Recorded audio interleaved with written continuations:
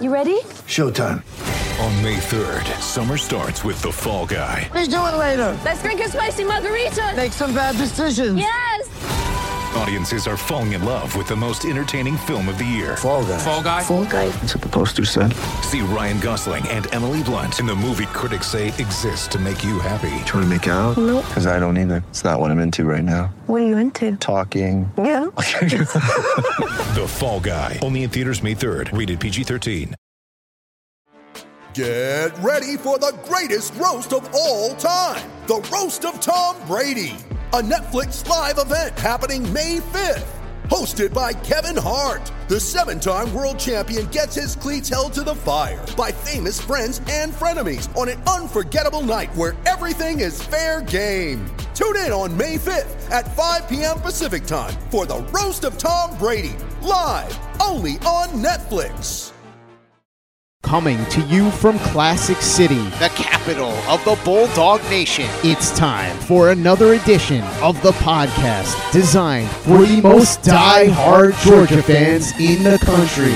Here are your hosts, Tyler and Curtis. What's up, guys? Welcome back to another edition of the Glory UGA podcast, brought to you by our friends at MyBookie. Go to mybookie.ag today, guys. Use the promo code UGA, and they will hook you up with up to $200 in cash added directly to your account when you make your next deposit. So jump on that deal today. Bet anything, anytime, anywhere with MyBookie. I am your host, Tyler, and this episode, guys, is going to be a little bit different than our usual weekly game recap episodes are. As all of you that listen every week know, this is the time each week that Curtis always joins me to recap our latest game, and he will be on today's episode, I hope, I think, at some point. But the Thanksgiving holidays have kind of interrupted our normal recording schedule. Just give you a little background information here, a little inside baseball. Curtis recently took a new job in a different state.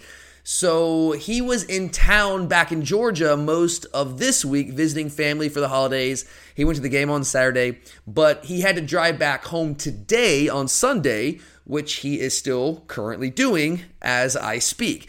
And I waited, guys. I tried to wait as long as I could to record this episode to give him a chance to be on here, but I have some family stuff of my own that I have to tend to in about an hour or so. So if we're going to get this episode out to you guys, which I desperately want to do, I hate to leave you guys hanging. That's not something that we're ever interested in doing. So if we're going to get this episode done and out to you, I have to start recording right now. But as soon as Curtis gets home, he's going to call in and we will get him on here. Hopefully that's soon. He just texted me. He said he's about half an hour-ish out, so hopefully at some point, maybe halfway through the episode, we'll get him on here. That's the plan. But as for the content of today's episode, we are going to recap the Tech game. I'll give you guys some thoughts on that game. I think there are some things coming out of this week's game against Tech that are worth talking about, but I also know that you don't want me to spend the entire episode on just that game. And honestly, I don't really want to do that either. We've got more important business to take care of here over the next month plus as we enter the postseason. So I'm going to give you a quick recap of the Tech game. I'm going to do that. We're not going to completely ignore it. We'll talk about some of the things that we need to talk about. But after that, we're going to move on and we're going to go ahead and start talking about what is in front of us the rest of the way as we enter the postseason starting this week in the SEC Championship game against the LSU Tigers. But let's go ahead and dive into this thing. So, great, we beat Tech. Awesome. Tech sucks. I hate Tech. Anytime we beat Tech, it makes my heart feel nice and warm and fuzzy. So, yeah, 37-14, nice win. And that 37-14 win over Tech yesterday does make it 18 of the last 21 in the series for the good guys. We have outscored Tech 134-21 over the last 3 games. We put the finishing touches on back-to-back undefeated regular seasons, which has never happened in the history of the Georgia football program, the long storied history of our Georgia football program. So there's a lot to be happy about, guys. There's a lot to celebrate, a lot to appreciate.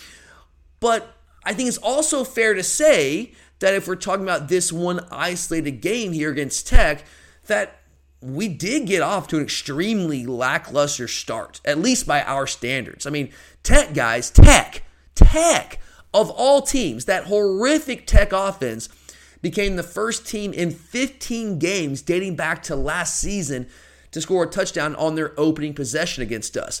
And we didn't finally take the lead in this game against Tech. Yes, Tech.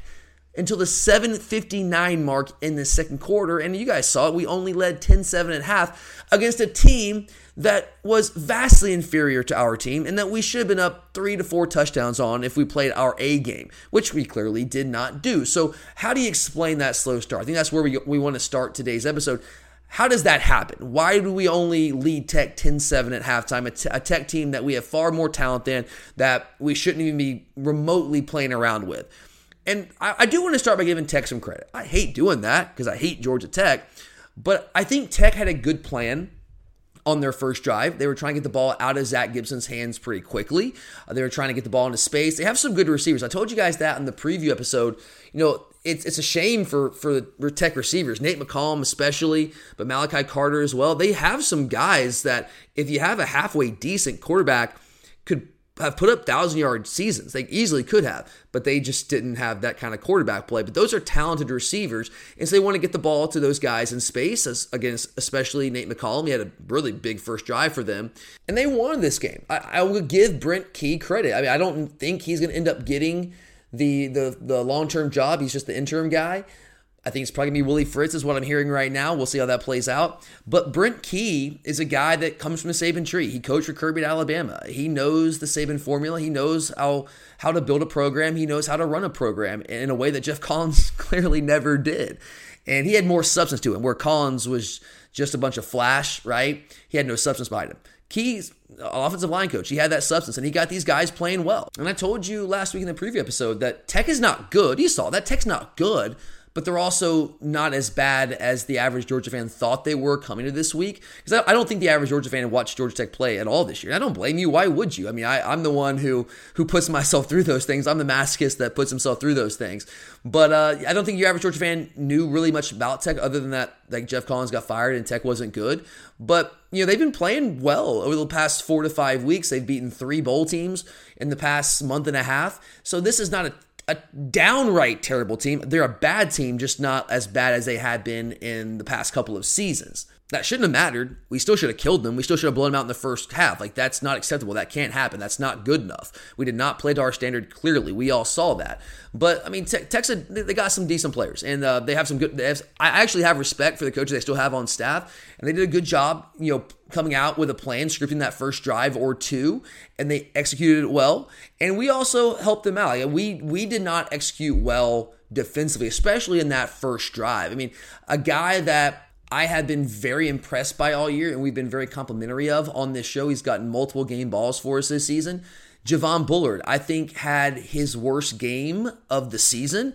And it really was just the first drive. But that first drive for him was so bad that it kind of made it his worst game of the season. And I know you all saw him give up the slot fade. And that's not really what I'm talking about. Like, yeah, you'd like him to make that play. But when you play a lot of tight press man coverage on the outside in the slot there, especially against a good receiver like Nate McCollum, that's going to happen sometimes. Like, you're going to give up some plays. That's kind of the hazard of playing man coverage like that. Like, you're going to challenge them, you're going to press them, and you're going to win a lot of those battles, and you're going to make it hard on them. But they're also going to beat you from time to time, especially if you have a talented wideout like Nate McCollum, and that happened there. Like, he was in position. He did a solid job on that play. It just happens. And it was a great throw by Zach Gibson, who hasn't been good all year, but he was like inexplicably like on target over and over again in the first half in this game. But there's 2 plays on that first drive that he's got to be better than. Javon Bullard, there was 2 screenplays, right? So they got 2 plays. I think it was 2 screenplays in a row that led to a first down, kept that drive alive, allowed the slot fade to even be a play that happened that set up a first and goal for them. And on both those plays, it was Javon Bullard who played the screen wrong. So he did a good job attacking the block. I love Bullard's tenacity. I love his physicality on the outside. I love his aggressiveness taking on blockers. Does a great job of that. He did a great job attacking the blocker and taking on the block on both those screen plays. But where he went wrong is he allowed the receiver, the blocker, to turn him to the inside, and he gave the receiver the boundary. He gave him the outside there, and he was able to skate through and pick up some yards and get a first down. And that cannot happen. What you've got to do there as the star defender is you have got to take on that block and turn the play inside, because that is where all of your help is coming from. That's where Pop Dumas Johnson and Smile Mondin and Robert Beal and Jalen Carter, all those guys that are chasing the play, they're pursuing the play, they're all coming from the inside. That's your help. That's where it's coming from. So you want to turn that play to the inside, and he did not do that. He allowed himself to be turned inside and gave them the outside there, and that's how they picked up those first downs. So it might seem like minor stuff, sure, but hey, let's not forget, it wasn't him it was Laster earlier in the year. But remember that play against Kent State? They had that long little screen pass for a touchdown? Same exact thing happened there. You can't let that happen. And if you play better teams, which, oh yeah, we're about to as we enter the postseason, those things can lose you football games. Tech's not good enough to do it for 4 quarters and beat us, but LSU is. Ohio State potentially is. TCU potentially is. Michigan potentially is. Whoever it is that we play, they are good enough if we don't play fundamental football the way that we do almost down by down, because we are so fundamentally sound defensively. We're so smart. We do such a good job, but we just didn't execute there, and those are just a couple of examples right there in that first drive. So a combination of a good plan by Tech. They were fired up. They were motivated. They wanted to win this game. They wanted bowl eligibility. They had nothing to lose here. All those things mattered on that first drive in the first half, but we also didn't execute defensively on that first drive in particular. And then offensively, I mean, the first half was just, I don't want to say it was a train wreck of execution, but it was not good enough. It was not up to our standard, which again, that's how we measure things. I mean, that first drive, here's a couple examples on the top of my head. The first drive, what Stetson, you have a third and medium. Kieris runs the slant. He's open. He's got to step on the defender. It's an easy first down. It's a pitch and catch type first down that Stetson has made routinely all year long. He misses him. He throws about 2 yards behind him, and that's not good enough. I know it's just one throw, but like, again, against Tech, it's fine. You come back next drive, you go out there, you start moving the football, you score touchdowns, and you run away because Tech can hang with you for 4 quarters. They just can't. They don't have that kind of talent. They don't have that kind of depth. Well, LSU, again, does. Whoever we play in the playoffs potentially, they have those kind of players. And you've got to hit those plays. Like, those are gimme plays. You have to hit those. So, that's the first drive. You got to punt, right? And then you get in the red zone the second drive. You got a false start by Darnell Washington in the red zone, pushes it back to second and goal from the 12. And that's not conducive to us having a lot of success scoring touchdowns in the red zone. And then you get back there again. And now, this wasn't so much execution on our part, but you had the phantom offensive pass interference on Ladd McConkey. I mean, guys, the officiating, I don't want to spend too much time talking about this because that's what losers do, but it's hard to not remark on it. I mean, we still won the game. And I don't want to exaggerate and use hyperbole here and say it was the worst officiated game I've ever seen in my life, because it wasn't. In the moment sitting there in the stands, I felt like that because I was frustrated. And there were some horrible calls. Don't get me wrong. I mean, there's been worse officiated games that I've seen, but it was still very bad. And I don't know what the most egregiously bad call was. I think there's 3 that come to mind. I think you can say the phantom offensive pass interference on Ladd, where, I mean, if anything, it was defensive holding on that play. If anything, Ladd did not even run into Bauer's defender. They call offensive pass interference like it was a pick play. He did not touch Brock's defender.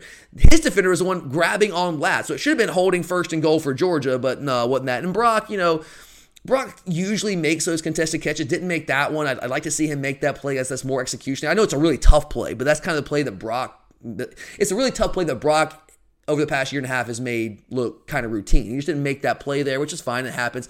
So that was, I thought, an egregiously bad call. And then the face mask call on Brock when it was, 4th and 1, 4th and short, and we run the speed sweep to him. He gets the first down, right? And does he grab the defender's face mask? The answer is yes. He definitely grabbed and kind of twisted his face mask. That happened. I'm not sitting here saying that did not happen. It clearly did. We all saw that when I went back and watched the replay. Clearly. Didn't show the replay in the stands. Watch it on the TV copy, and you see it. But here's my problem with that. Guys, I watch a ton of football. You know this, right? I watch a lot of football. I love college football. I watch a lot of it. I'm still watching games from last week already. But I see that again, let's pull back on this. I don't want to exaggerate too much. I don't want to say I see it every single game, but I see it most games where there's an example of a running back, a receiver, a quarterback, a ball carrier of some sort who stiffs arms a defender and puts his hand, grabs the face mask. And as an old defensive guy, an old defensive coach myself, I always get frustrated with that. I'm like, why do we not call this face mask? But they never, ever do. Technically, by the rule of law, I think the letter of the law, it is a penalty. They just never call it. So that's my issue is, number one, you call that penalty in that moment, a critical down and distance, and take away that first down on a play that's never called. That kind of play is never, ever, ever, ever called. And then number two, if you want to call it, fine, okay. But clearly you're looking at the play, right, referee? Mr. Referee, you're looking at the play because you see the face mask, you call it. How can you look at that and see that and not also see the obvious horse collar tackle, and at the very least call offsetting penalties, replay the down, give us another shot instead of pushing us back 15 yards? That's egregious. And then if you go down to the red zone, so it's the possession where, I think, was this the second quarter, or the second half, early in the second half, I want to say? Yeah, it was early second half, where finally the drive ends up with Brock on 4th and 1, catching the ball, like a shoestring catch, like off the top of the grass, right? Great catch by Brock Bowers. Fantastic catch by him. But I am convinced that Stetson scored twice on both those plays where he pulled the ball prior to that, on 2nd and 3rd down. I am convinced that Stetson scored on both of those. And they reviewed one of them and some way, somehow decided, I didn't get in, which it's inexplicable. It's truly inexplicable. So pick your poison.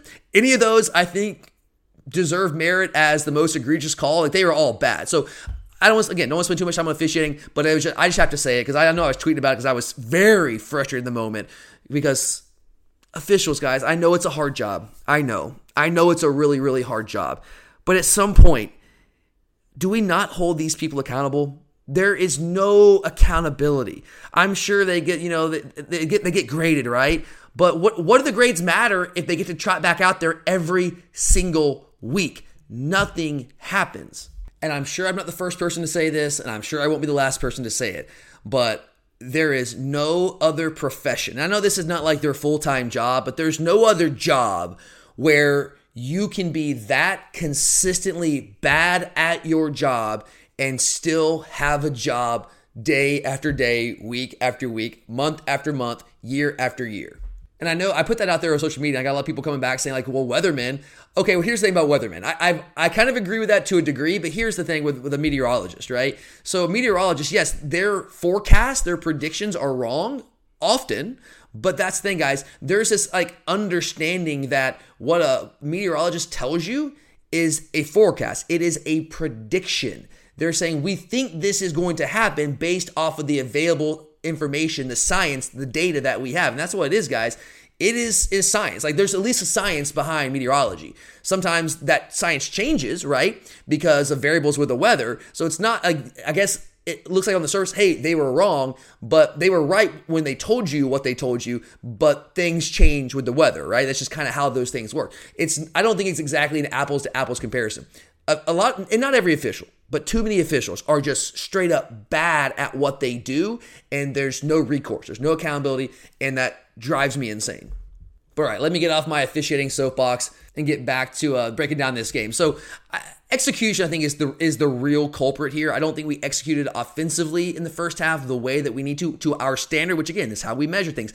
Defensively, I thought we played well. I mean, the first drive was not acceptable. I mean, 11 play drive, 75 yards, 4 minutes off the clock, touchdown drive for Tech. I mean, again, first time we give a first drive touchdown in 15 games. And Georgia Tech, like this terrible Georgia Tech offense was the team that did that. It's kind of unbelievable, but it happened. Then after that, there were a couple plays here and there. Now, I will say that I think it was the second drive. So I think we punt, right? They got the ball back, and then they had, I don't know if it would end up being a touchdown, but they had another really well-designed play where they kind of faked the toss sweep. Our linebackers reacted to that, and they ran the tight end up the seam, and he hit the tight end. Like, Gibson put the ball on the money. And if it wasn't going to be a touchdown, it's a huge game. It was going to set up probably at least a field goal there. And before you know it, we could have been down 2 scores right there. So even though they didn't put up another score in the first half, there were still some moments where we didn't execute defensively the way that we need to against better teams. But all in all, after that first drive, defensively, we kind of picked things back up. But I think you can look at execution. That's a big part of it. Now, the question that I got from a couple people on social media was like, did you feel like the team was like emotionally ready to play this game? Like the intensity wasn't there. And I think there's something to that. I mean, you have to understand, guys, it's really difficult to get to that level of emotional fire week after week, especially when you're playing a team like Georgia Tech. And I know you're going to sit here and say, what's a rival, Tyler? It's clean old-fashioned hate. How can these guys not be up for it? Well, okay, I get that to some degree. Now, first off, not every player on our team is from Georgia. Like, Darnell Washington is from Las Vegas. Like, he knows that Georgia Tech is a rival of Georgia. He didn't grow up knowing anything about clean old-fashioned hate. So it's not the same for a lot of those guys as it is for you and me. Like, I don't care if Georgia Tech's 0-11. I would be motivated, and we were number 1 in the country, undefeated. I would still be motivated to play Georgia Tech and to kill them because I have a very healthy hatred of Georgia Tech that I have developed throughout the course of my 37 years on this earth. So I think that's one element of it. And the other element is, again, like, guys, we are on the tail end of a regular season where we just went undefeated for the second consecutive year. And I mentioned after the Kentucky game, that was our toughest 4-game stretch of the season, right? And I told you guys in the preseason that was going to be the case. So you got Florida, Tennessee, Mississippi State on the road, Kentucky on the road, and then you wrap it up with Tech, and you don't really, and I honestly never really mentioned Tech in that conversation because it's Tech, right? Tech sucks. But they're sitting there after this tough run where we've already clinched a spot in the SEC Championship game. We're number 1 in the country, and Tech's sitting there, and like they're 5-6. They fired their coach. Like, who cares? It's at home. You know, it's Thanksgiving weekend. You also like get off your routine. And I'm not trying to make excuses for our players. And Kirby mentioned this after the game, but it's very, very true, guys. Coaches are creatures of habit, and they love routine. And when you get off that routine and things change in the week leading up to a game, it kind of leads potentially to maybe a little bit less focus going into a game. I mean, it's just kind of natural for anything. I know that's true for Tech too. It's not just us. But you look at the fact, okay, we've already locked up the SEC. We're number 1 in the country. We'll get the playoffs in sight. Knock on wood. You know, we'll see what happens there. Just got to win. Just got to win. Just got to win. Just beat LSU. We'll get there later. But, you know, it's easy for us to look at Tech and say, you know, it's Tech. Like, where does that internal motivation come from? Especially those guys that are not from Georgia. And you're kind of exhausted. You're tired. You're worn out at the end of the season here. You just want to get through the regular season. You don't really see Tech as a threat. You just want to get to the postseason where things really start to kick up again, right? That's what you're looking at. And it's kind of like, it's just a game we kind of have to get through. And Tech didn't view it that way, right? Tech, like, this is their Super Bowl. Like, they're going for bowl eligibility. They want to knock off their rival, who happens to be the defending national champion and is still number 1 in the country. Like, the motivation edge is clearly on Tech's side there. Now, it still shouldn't matter. And ultimately, it didn't matter because we ended up running away with this game. We went on a 37-0 run.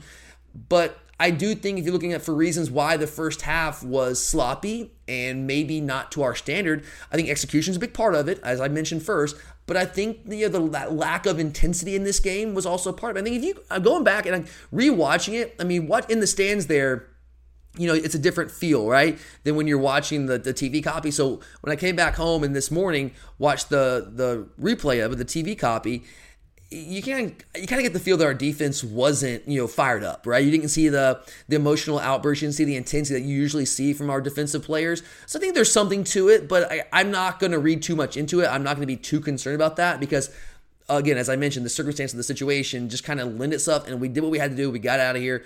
We won the football game. And the second half was a very different story. We were up 10-3 or 10-7 at halftime while we outscored them 27-0 before that, like, garbage time touchdown, which, God, that pisses me off. I know it shouldn't. 37-14. It's still, you know, a 3-touchdown victory, but there's just something different. Like, we were driving to at least kick a field goal, right, before the fumble by Carson Beck. So there's just something like 40-7, 44-7 potentially. Just looks so much better. It sounds so much better than 37-14. It just, I don't know. It doesn't matter. I know we end up winning the game. Who cares? But things like that just kind of annoy me. But the second half, you clearly could see at halftime, we kind of got refocused, readjusted there, and like, okay, let's go out, let's take this a little bit more seriously, let's go out, let's execute at a higher level. And that's exactly what we did. We executed at a very high level. The one thing that really stood out to me in the second half was the way that we controlled the line of scrimmage on both sides of the ball, but especially our offensive line. And our offensive line was good in the first half too. Like, they really weren't really stopping us running the football. But our offensive line just dominated the Tech front seven in the second half. And guys, I told you guys in the preview episode, they have two guys at inside linebacker that I think have NFL futures. I don't know where they're going to get drafted, but I think they're going to at least get a shot to make NFL teams. And they're not great up front, but those linebackers are good. I mean, they were, I think 2-3 in the country in tackles coming into this game. So those guys can play, very good players, and we just dominated them up front. I mean, Kendall Milton, I want to give him some props. he is looking better and better. He's still not getting a ton of touches, but when he gets out in the open, he's just looking like he's moving better than I think I've seen him move since like his freshman year, to be honest with you. So I'm really encouraged by that because we're going to need all hands on deck as we enter the postseason, and he's certainly a part of that.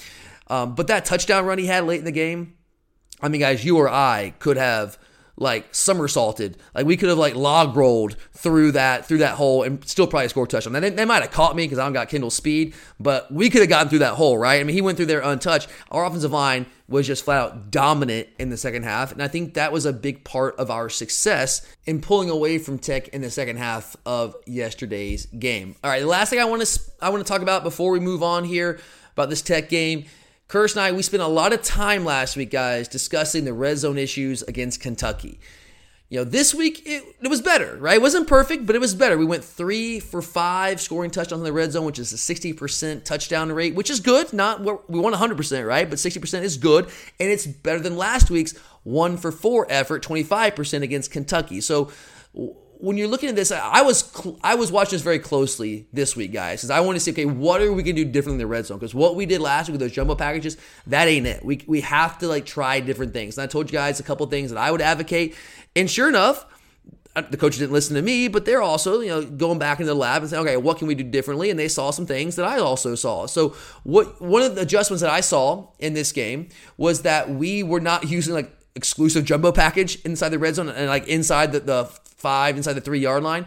We were doing one of the things that I was advocating is spreading the defense out in those situations. Look, I know that when you get inside the red zone, the reason why it's so difficult to score inside the red zone is the field is condensed. There's not as much space to operate with, right? So there's not really as much space to stretch a team vertically, but you can still stretch a team horizontally, right? You can use the space, the width of the field, right?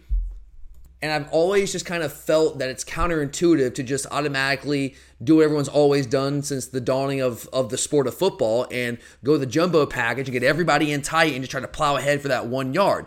It doesn't make a lot of sense to me because, as I said last week, is what you're doing is you are getting more bodies where the ball is going to be run. And so you have more people that have to do their job correctly for that play to work, which reduces the likelihood of the success of that play. And it also means you're going to have more free runners right there where the ball is going to be run, guys that you don't account for with your blocking scheme. It just doesn't make sense to me. What makes more sense to me is just use your normal offense. Use the same formations that you use. Like if it's 1st and 3 from the 3-yard line, first and goal from the 3, why aren't you using the same formation as you used on 1st and 10 from the 47-yard line that got you to that point? No, there's not as much space down in the red zone, but there is some space to be used. So let's actually make use of the space that is there, spread the defense out a little bit, get some of those bodies out of the box, give yourself more options. You can have the quarterback run the ball, you can have the running back run the ball, you can throw to the tight end, you can throw to the receiver, all sorts. There's more options. So to me, that is just how I've always thought that should be approached, unless you have a big enough quarterback that can successfully run quarterback sneaks, which right now we don't really have. That guy loves Stetson. That's just not really what he's built to do. So I was very excited to see us do more of that. And now I know that we had to go to 4th down to score on the pass to Brock Bowers, which we actually had to go to our jumbo package on that play. Was that the one of those drives in the 3rd quarter? But I'm convinced Stetson scored, as I said earlier, on both of those plays where he pulled the ball. It was also nice to see us actually use Stetson's legs and design running plays, which is something that I felt like I knew that we could do. We've done in the past. I mentioned last week I thought maybe it's something that we were holding for different, like for bigger games down the stretch, and I felt like that had to be the case because why would we not be using it right now? And sure enough, we used his legs a little bit more. Again, he didn't get in, but I thought he was in. I also thought that we got a little bit more creative inside the red zone, which was something that I was hoping that we would see moving forward. For instance, I know it didn't work. Again, it didn't work, but at least we're trying to do things a little bit differently.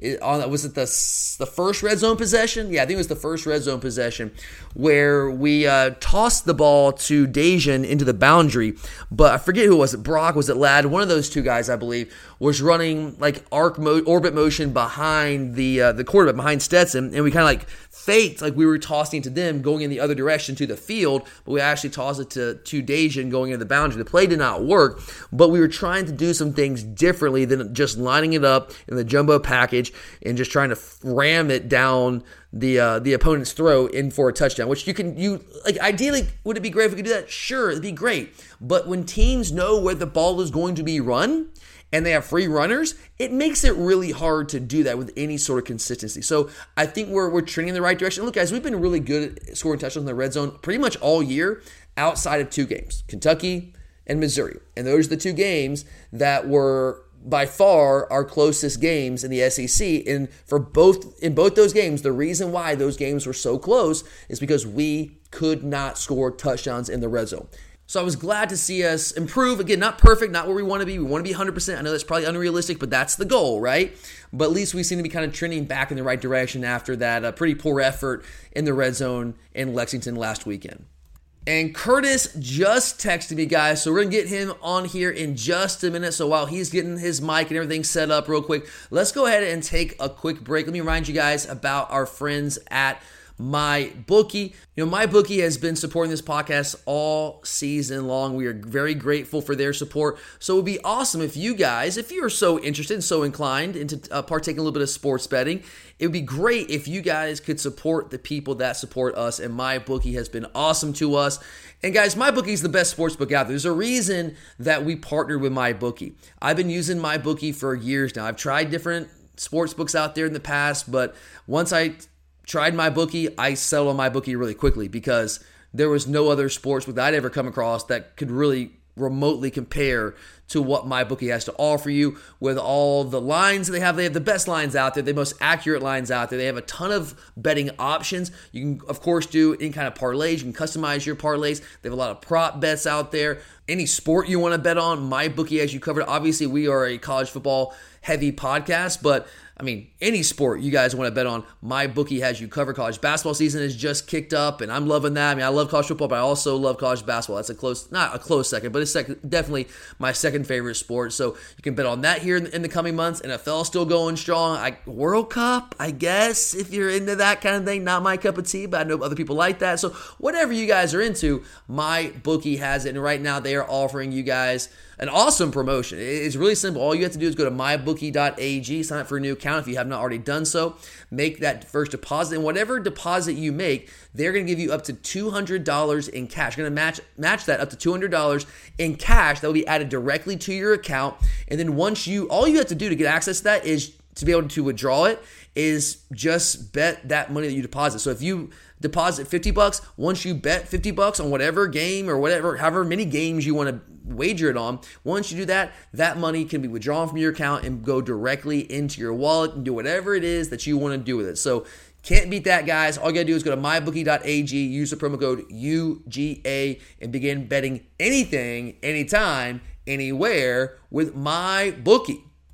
Mother's Day is around the corner. Find the perfect gift for the mom in your life with a stunning piece of jewelry from Blue Nile. From timeless pearls to dazzling gemstones, Blue Nile has something she'll adore. Need it fast? Most items can ship overnight. Plus, enjoy guaranteed free shipping and returns. Don't miss our special Mother's Day deals. Save big on the season's most beautiful trends. For a limited time, get up to 50% off by going to BlueNile.com. That's BlueNile.com.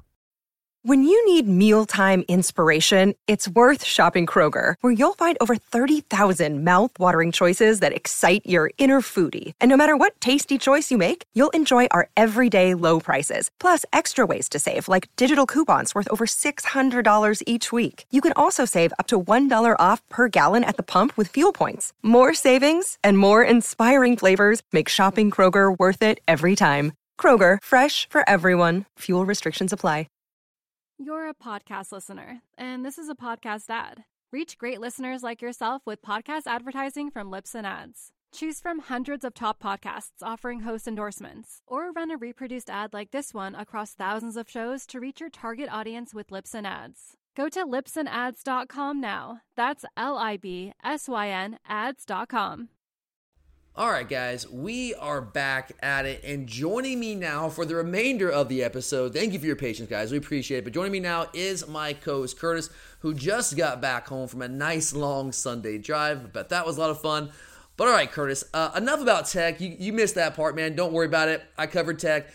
They don't deserve any more of our time. They don't. They're Tech. They suck. They're in the rear view, and so is the entire regular season. So, Curtis, a lot is often made about a team peaking at the right time. And so, now that you're here with me, I'm curious where you think this team is right now coming off these last 2 games, one of which was the worst offensive performance of the season, at least statistically speaking, against Kentucky. And then another one yesterday against Georgia Tech, where it wasn't a bad offensive performance, but it was kind of just, So on a scale of 1 to 10, how well do you think this team is playing entering the postseason? Because stuff's about to get real quick here, man. I'm going to go with a 6 or 7. And the reason I go more towards that way is that I think that people have to take in mind that we just went through the toughest stretch of our season. A grueling 5 games in a row that people need to take into account. And I think that's one of the biggest things is I think that just getting through all of that undefeated is a feat in its own right. That hasn't been talked about or appreciated as much as maybe it should have been, because that was a very tough stretch. We play Florida, come home the next week, a very emotional, high-intensity game against Tennessee, and then on the road for 2 straight games. And then you have to come in against Tech, who, as you had talked about, was lesser. We should have beat them and all these things. But the fact was it was hard to get up, and it was a grueling stretch. No, it absolutely was, man. And I know when you look at the final scores these last 2 games, 16-6 against Kentucky, you're like, man, Kentucky's not a good football team. Like, we only beat them by 10 points. You look at Tech, and it's like, okay, yeah, 37-14, yeah, but we also beat them, 45-0 and 52-7, the last 2 times we played them. So, like, what's going on here? Like, we're not playing to our capabilities. And I think there's probably something to that. I don't think we've played to our standard the last 2 weeks. Against Kentucky, I thought we played really well defensively. I thought we played really well between the 20s offensively. We mentioned the red zone. Those are issues that made the game look a lot closer than it really was. I'll take you back to last week. That game should have been 30-0. If we score in the red zone, if we score from the 1-yard line, it's going to be probably, and if we hit Darnell, who's wide open for what I think was going to be an easy touchdown, it's 30-0 in that game, Curtis, after the first play of the fourth quarter. But it didn't look that way, right? So I don't think we're that far off. I mean, I told you guys last week, I don't feel like I never felt like we were in danger of losing that game against Kentucky. I know it got a little closer than we wanted to at the end, but I was sitting there in the stands in that wind and that cold, and I was like, I was never worried. I was frustrated because we weren't playing like we need to be playing, but I never felt like we were going to lose that game. Against Tech, same thing. I was frustrated in the first half because we should murder Tech, and we ultimately ended up doing that. And it was frustrating to only be up 10-7 at half against such an inferior opponent. But I, again, never felt like we were in danger. I just felt like we weren't playing to our capabilities. But I think if you really dig in, though, Curtis, look at the numbers, like, we've dominated each of these last 2 games. Like, anyone who's really, really worried, because I know some people are. I heard from quite a few people on social media after the game yesterday, talking about the last 2 games, like, man, like, if we play like this, we're going to get killed against LSU, and then LSU goes and loses to A&M or whatever. But, I mean, there's some people who are frustrated and also concerned about where this team is. And I get it. I do. I understand where you're coming from. But let's also get this. I mean, we gave up defensively an average of 275 yards and 6.5 points per game over the last 2 games. I'm talking about the starters, okay? I know Tech scored that garbage time touchdown against our backups. That, to me, does not count, all right? Whatever. I'm talking about the starting defense who's actually going to be out there playing against LSU, and if we get to the playoffs, playing against whoever we play in the playoffs. Give them an average of 275 yards and 6.5 points per game over the last 2. Heck, if you go back and let's throw in Mississippi State, who's a pretty good offense. We've given up in the last 3 games an average of 286 yards and 8.6 points per game over those last 3. So defensively, Curtis, like, we're playing as well as, I mean, honestly, statistically, as well as we have all year long. And offensively, I don't think you can undersell this.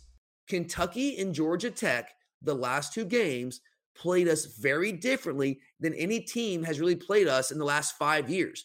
Kentucky came out last week and they played a 2-high shell all game long. That never, ever happens. Teams always roll safeties in the box. They try to take away our run game and force us to beat them with the pass. Kentucky did not do that. And what that did is it limited, they were trying to limit the kill shot passing plays. Mark Stoops is a smart coach, guys. He understands what we do. He knows we want to run the football, but what we really, really want to do is when we run the football, we want to then, Todd Monken wants to hit explosive plays in the passing, which is what we did all year last year, guys. That's why Stetson was one of the top quarterbacks in the country in terms of yards per attempt, and we were the most explosive offenses in the country because teams would roll safeties in the box to try to take away our run game, and we would just gash them in the passing game when they try to go man coverage one-on-one, and we would just explosive play after explosive play. We haven't been as explosive the back half of this season, but we're still explosive enough in the passing game when they defend us that way. So Mark Stoops said, nah, man, we're not going to do that. We're not going to give you those kill shot passing plays. They're going to widen this margin. So they wanted to make us run it consistently. What does that do? It shortens the game, and it keeps the game closer for longer and gave them a chance at the end of the game to kind of be in it, which is that's all they could ask for. And that's what they got. Ultimately, we just had better players. And so Tech saw that and said, you know what? That's a pretty freaking good idea. Let's do that. And so that's the same exact approach they took in this game. Why were we able to run it for 250-plus yards these last 2 weeks? And I mean, really almost run it at will against these two teams. And Kentucky's a good defense. That's a pretty good rush defense. We were able to do that because we were able to just dominate the even numbers in the box. Like they were just giving that to us. And what does a good offensive coordinator do? You take what the defense is giving you. Now, that might keep the game closer because you're not hitting those explosive plays in the passing game. But you kind of have to play how the defense is you have to do what you have to take advantage of what they're giving you, right? And I think if you really look at it, we still dominated both these games. I know the final score against Kentucky might not indicate that, but if you actually watch the game, we dominated that game just like we really dominated Tech, especially in the second half. But our opponents these last 2 weeks defensively just dictated that we play it a certain way. I mean, Kurt, we still only punted it one time against Tech and only 2 times against Kentucky. So that's combined 3 punts in the last 3 games. That's still a dominant offensive performance. We're still moving the ball like we need to. It just might not seem that way when you don't beat a team 49-3 like we did against, Oregon early in the year, or what was against South Carolina, 42-7 in that game, or 48-7 in that game. The margins aren't as wide because they played us a little bit differently. So I don't know, like when a team plays us like that, I think you have to take what they give you. And I think that's something that Todd Monken's done a really good job of, and not trying to force feed things the last 2 weeks. But I mean, Kirk, can that kind of be viewed as a strength though? I mean, even though like the offensive numbers haven't been stellar the past 2 weeks. I mean, if you look at offensively, Kirk, 363 yards against Kentucky, 407 against Georgia Tech. I mean, compare that to, Auburn 500, Vanderbilt 579, Florida 555, South Carolina 547, Oregon 571. Those are not the same kind of numbers. But when we had to play that a little bit differently, we're still able to kind of dominate those games. Can that in some way kind of be viewed as a strength? I think it is. I mean, just simply surviving these and finding ways to win when we're teams have all these different, defenses to us, I think is a benefit in its own right. Yeah, because like you play different teams, right? You play defenses who have different kinds of strengths. And I think it is really, really valuable if an offense or a team in general can win football games in different ways. I think that can be viewed as a strength, because what that tells me, I'm going to use a baseball analogy here. We don't just have a fastball, right? Like you can have that 103-mile-an-hour fastball, but that's all you got. Eventually, teams can figure out how to take that away. They can sit on it and they can just hammer that, right? Well, we have a great fastball. Like we know how we want to play teams, but that's not all we have. Like we've got a curveball. We've got a changeup that we can beat you with if you're sitting on that fastball. And I don't think every team can say that. I don't think every team in the country can do that. I think we have that ability. We've shown that we've won games in different ways all season long, depending on how we've had to win those games. And different players have taken over, whether it's Kenny McIntosh, whether it's Brock Bowers, whether it's Ladd McConkey, whether it's Stetson having a huge day. We've been able to win games different ways depending on the opponent and how they've played us, how they've tried to defend us. And I honestly believe, and maybe you're sitting here saying, hey, Tyler, here you are again, being a homer, looking at things through your red and black colored glasses. But I really believe that is a strength. And that's how I choose to view it. Because, again, not every team can do that. Every team has a way they want to play, and they have a formula for victory for their team. But once that formula is taken away from you, most teams can't really beat you different ways. What makes a team special and makes you a championship contender is if you can beat teams different ways on any given Saturday, depending on how that game is playing out. I think that's what you've seen these past 2 weeks. Okay, guys, when we get back from this last break, we're going to take a quick look ahead to this week's matchup in the SEC Championship game against LSU. But first, before we get there, I do want to remind you guys about our other good friends at Alumni Hall. They've also been awesome supporting us for a couple of years now, and I hope a lot of you took advantage of the awesome Black Friday deals that they had this past weekend. But even if you missed out, guys, it's okay. Cyber Monday is here. They're going to have a ton of other great deals for you guys. So if you missed out on Black Friday, no worries. You still got time to pick up a bunch of Georgia gear for friends, family, loved ones, or just yourself. It's all good. Like, don't feel bad about treating yourself, guys. You deserve it. You definitely deserve it. So whoever you're in the market for buying some Georgia stuff for, Alumni Hall has you covered. They are your go-to place for any kind of Georgia gear. They have all the best brands. They have the best selection. And with their Hall Pass Rewards program, you're going to start earning credit towards future purchases as soon as you start buying things. So guys, it's a no-brainer for any Georgia fan. Make sure to do all your shopping, all your holiday shopping for all the Georgia fans in your life at Alumni Hall, because Alumni Hall is where the Bulldogs shop. You're a podcast listener, and this is a podcast ad. Reach great listeners like yourself with podcast advertising from Libsyn Ads. Choose from hundreds of top podcasts offering host endorsements, or run a reproduced ad like this one across thousands of shows to reach your target audience with Libsyn Ads. Go to libsynads.com now. That's LIBSYN ads.com. You're a podcast listener, and this is a podcast ad. Reach great listeners like yourself with podcast advertising from Libsyn Ads. Choose from hundreds of top podcasts offering host endorsements, or run a reproduced ad like this one across thousands of shows to reach your target audience with Libsyn Ads. Go to libsynads.com now. That's LIBSYN ads.com. You're a podcast listener, and this is a podcast ad. Reach great listeners like yourself with podcast advertising from Libsyn Ads. Choose from hundreds of top podcasts offering host endorsements, or run a reproduced ad like this one across thousands of shows to reach your target audience with Libsyn Ads. Go to libsynads.com now. That's LIBSYN ads.com. But all right, Curtis, I do want to switch things up a little bit here, man. I know these Sunday night episodes are usually reserved for recapping our latest game, but like I said earlier, man, the regular season is behind us.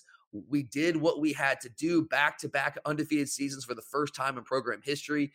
And that's great. That's an accomplishment in its own right. But again, that's a means to an end. We have bigger goals, bigger aspirations in sight. And it's go time, man, as the postseason is now upon us. We've got LSU up first in the SEC Championship game on Saturday. We're going to be diving head first into this matchup the rest of the week. But I did want to give you a chance here while you're on here with me to share your thoughts on this game. So let me just start with this, Curtis. How much of a threat is LSU? I know they just lost to A&M, and that is a very, very, very bad look. But could possibly be a little bit of a look-ahead factor there. But how much of a threat is LSU to actually go in there and beat us in the SEC Championship game? I mean, they are a threat. I mean, you look at some of these games they've won. You think back to Ole Miss and Alabama. Yes, they were at home and all these things. But the fact is they've showed that, they're just an up-and-down team. They can get up and play with the best of the rest, or with the best of them, and then they can also play down to teams' levels. So you just don't know what you're going to get. But if they're playing at their best, then yes, they can beat us. Jaden Daniels, he has made some mistakes, but at the same time, he's made some big things happen. He's someone that's a high risk, high reward type player that kind of can scare me. You're exactly right with the inconsistencies, man. So I've already started on the preview episode last week. I already got a head start on this a little bit of time during Thanksgiving week. And, one of the things I'm going to be talking about is exactly that, the inconsistencies of this LSU football team. On one hand, you have the Tennessee game where they just get blitzed like right out of the gate and just make mistake after mistake after mistake, and they get run out of their own building. And then you turn back around the next 2 weeks, and you go on the road and you really just dominate Florida. You come back home and you dominate an Ole Miss team. I think it was undefeated at that time. Then you beat Alabama at home.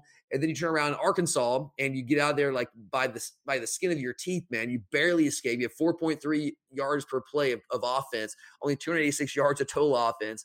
And then you go to UAB the next week, a solid group of 5 team, and you dominate that game easily. And then you come back in the regular season with a 2-touchdown loss on the road at A&M, which was the worst. I mean, had only one conference win. So, by conference record was the worst team in the conference heading into that game. So that's who LSU is, man. They are up and down. It depends on what LSU team you get. But if you get the good LSU, if you get the team that, put it on Ole Miss, the team that went on the road and beat Florida the way they did and they beat Alabama, yeah, they're a real threat. But I mean, if you get the Arkansas Ole Miss, you get the Tennessee Ole Miss, you get the Florida, or I should say LSU. If you get that LSU, the Florida State LSU from week 1, then we win this game going away. So it's tough to know what LSU team's going to show up. But after that effort against A&M, Curtis, do you think that's going to actually give LSU a little bit more of a shot in the arm? I mean, obviously, we're probably going to get their best shot because you would think, right, it's the SEC championship game.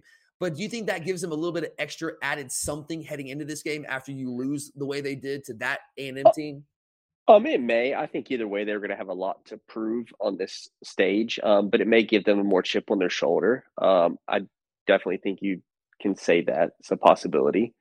They're going to be motivated to win this game. I think when you lose a game like that, what does that do? I think it enhances the focus of the team during the week, leading up to the game. Because if you go in there, you beat A&M, like ho hum, okay, whatever. You start feeling yourself a little bit. But when you lose a game like that, now the coaches have all these talking points, right? They can sit there in the film room and say, look, man, this is not good enough. You get their attention. So I think maybe it helps in that regard a little bit. They're going to be motivated to play the SEC title game, play the number 1 team in the country, no matter what. So I just assume, Kurt, at this point that we're going to get everybody's best shot. It doesn't always turn out that way. I just kind of assume that's the way it's going to work out because I do think, as we've said, seemingly every week this season, we're starting to get that Bama treatment. I think that's what you're seeing, and teams they're up to play us. And I don't think LSU is going to be any different whether they lost to A&M or not. But Kurt, when you look at this LSU team and how they're built, what they like to do offensively, what they do defensively, what do you think are going to be the keys to winning? To beating LSU and then obviously winning our first SEC title since 2017? I think one of the biggest things is going to be stopping Jayden Daniels. You got to keep him in the pocket. That is offensively what gets them going. He can extend plays, let the receivers get open, or he can, tuck it and run himself. I think that's going to be the biggest thing is whoever the spy ends up being. You and I talked about this, but the fact is they're going to have to do their job. Yeah, I don't know if people realize this. I think people who watch LSU like, yeah, he's a good runner. He's a mobile quarterback. Guys, not only is he their leading rusher, it's not even close. He's their leading rusher by over 300 yards in the season. That's how much he means to this team, to this offense. It is the Jayden Daniels show. So you're exactly right, Curtis, in saying containing Jayden Daniels, forcing him to beat us as a passer is certainly the key to this game. I think the bigger question becomes, how do you do that? You mentioned a spy, Kurt. Who do you see in our team that kind of is the one that you would tab as the guy to put on Jayden Daniels to keep him in the pocket and to keep him from just gashing us as he has many times to various teams this year with his legs? I think the only person right now, if you're looking at inside linebackers, has to be Smile, which hurts us because he's big in the pass defense, but I just don't believe Pop can do it. Pop struggled with the guy at Georgia Tech. How's he going to be able to do any better against Jayden Daniels? Yeah, Pop's a fantastic player. You and I have talked about this all year. This is not a slight on Pop. I'm not trying to criticize the guy at all. I'm just trying to be objective and tell you what his strengths and weaknesses are. Pop's a really good player. He's up for a couple of finalists or a couple of these final season awards for a reason. He's a really good player. Pop's strength is not playing in space, against an athlete like Jayden Daniels. So I think honestly, Curtis, here's where not having Nolan Smith really hurts in a game like this.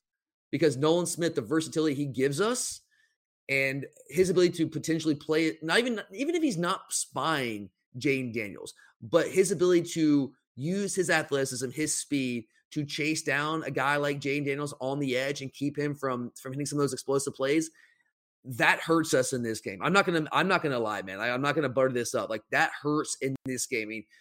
I don't want to go too far into the outside linebacker talk because I know I do it every single week the past couple of weeks since the Nolan injury. But guys, it's just not where it needs to be right now. We don't have the athleticism there. We don't have the playmaking ability that we had with Nolan Smith, and we've gotten by fine with it because we haven't played teams that can really hurt us in those ways without him. But we're getting to the postseason, and that's about to change, and that is a major, major concern of mine. And it starts right now this week with Jayden Daniels because we need all the athletes on the field that we can get. And Chaz Chambliss, God bless his soul, guy plays his heart out, man. He's doing everything he can out there, but he doesn't have that level of athleticism. Same thing for Robert Beal. Plays hard, man. Love Bobby Beal, but He doesn't have the athleticism, and that's certainly a concern of mine. And I don't know what the answer is there. I don't know. We'll see what we have. I mean, at this point, Curtis, like, we just have who we have, and we just got to try to develop them and get them better. And I don't know. It's a major concern of mine there. But I think Smile Mondon is the answer. When you spy the quarterback like that, Curtis, that does take a defender out of pass coverage. Do you think LSU is proficient enough in the pass game to make us pay for that? I think they are. I mean, they have some really good receivers. I don't know about the individual who left the game injured this past Saturday, but I mean, Keyshawn Boutte, I mean, they have some, again, you talk about the tight end. They have Mason some Taylor, players Mason Taylor. They have some players that can make you, regret it, realistically. They have really talented skill talent out wide. I mean, Malik Neighbors, you mentioned Boutte, Mason Taylor, the freshman tight end, is going to be a big-time player in the SEC for a couple of years. Jare Jenkins, I mean, they have some guys that can make plays out wide. Honestly, Jaden Daniels is not a super proficient passer. He's got a really great deep ball. They love the slot fade, and he can hit that ball. Like, even when he was back at Arizona State, that was the strength of his passing game. That's still his strength. Intermediate, short passing game. Like, he doesn't always make good decisions. He's not always consistently accurate there. He throws a beautiful deep ball, man. If we can take that away from them, then I like our chances there. It's just easier said than done. We're going to play a lot of man coverage, which is what we do. And if you take it, I think you have to spy Daniels. You have to, because you just can't let him dominate the game with his legs. You cannot let him do that.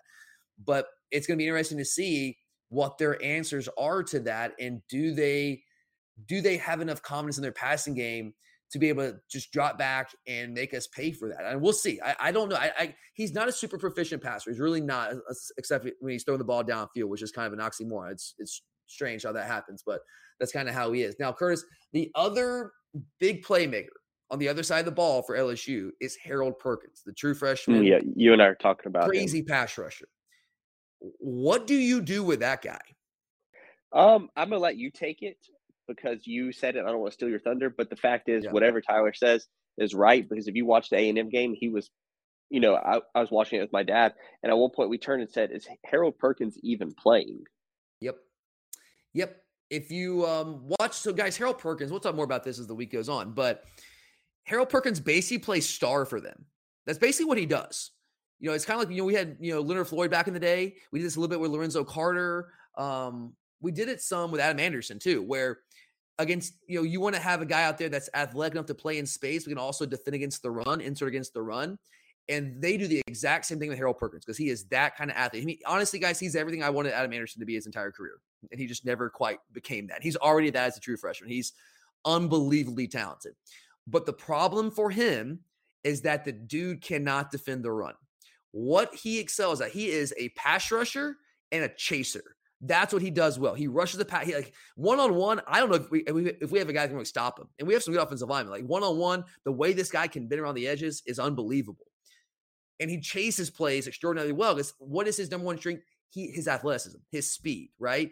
And so he can chase plays from the backside, and he can rush the passer. It can be a nightmare for you. But if you run the ball right at him, as you said, Curtis, it's like, is Harold Perkins in the game? Is he on the field? He disappears because he cannot take on those blocks. He's small, or he's tall and long, but he's slight. Like Adam Anderson, he's slight. That's why Adam Anderson couldn't get on the field early in his career consistently, because he could not set the edge and hold up against the run. He couldn't do it.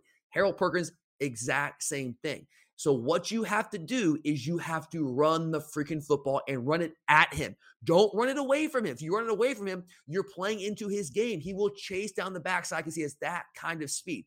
You have to find where he is, identify it, and change the play, the direction of the play, to run the ball right at him. A&M ran the ball for 275 yards and 5.5 yards a carry, guys. That's how they won that football game. And if we're going to be LSU, that's exactly how we are going to win this football game, because Harold Perkins is a game wrecker if you let him be. I talk about, defensively, you have to make offenses play left-handed. The same thing for offenses. You have to make the defense play left-handed. You cannot let Harold Perkins play in his comfort zone, because if we do, I mean, he could wreck the game, and that we could actually absolutely lose this game if we allow him to take over the game. Absolutely. So we have to make him do what he is not comfortable with. And we'll talk a lot more about that as the week progresses. But just some early thoughts there, Curtis. I'm glad that you saw the same things that I saw there, man. But all right, anything else on the Tech game or the SEC championship? No, I think the more the week progresses, the more we'll see how everything's going to play out. All right, one last thing here. A quick prediction from you. Does A.D. Mitchell play in the SEC title game?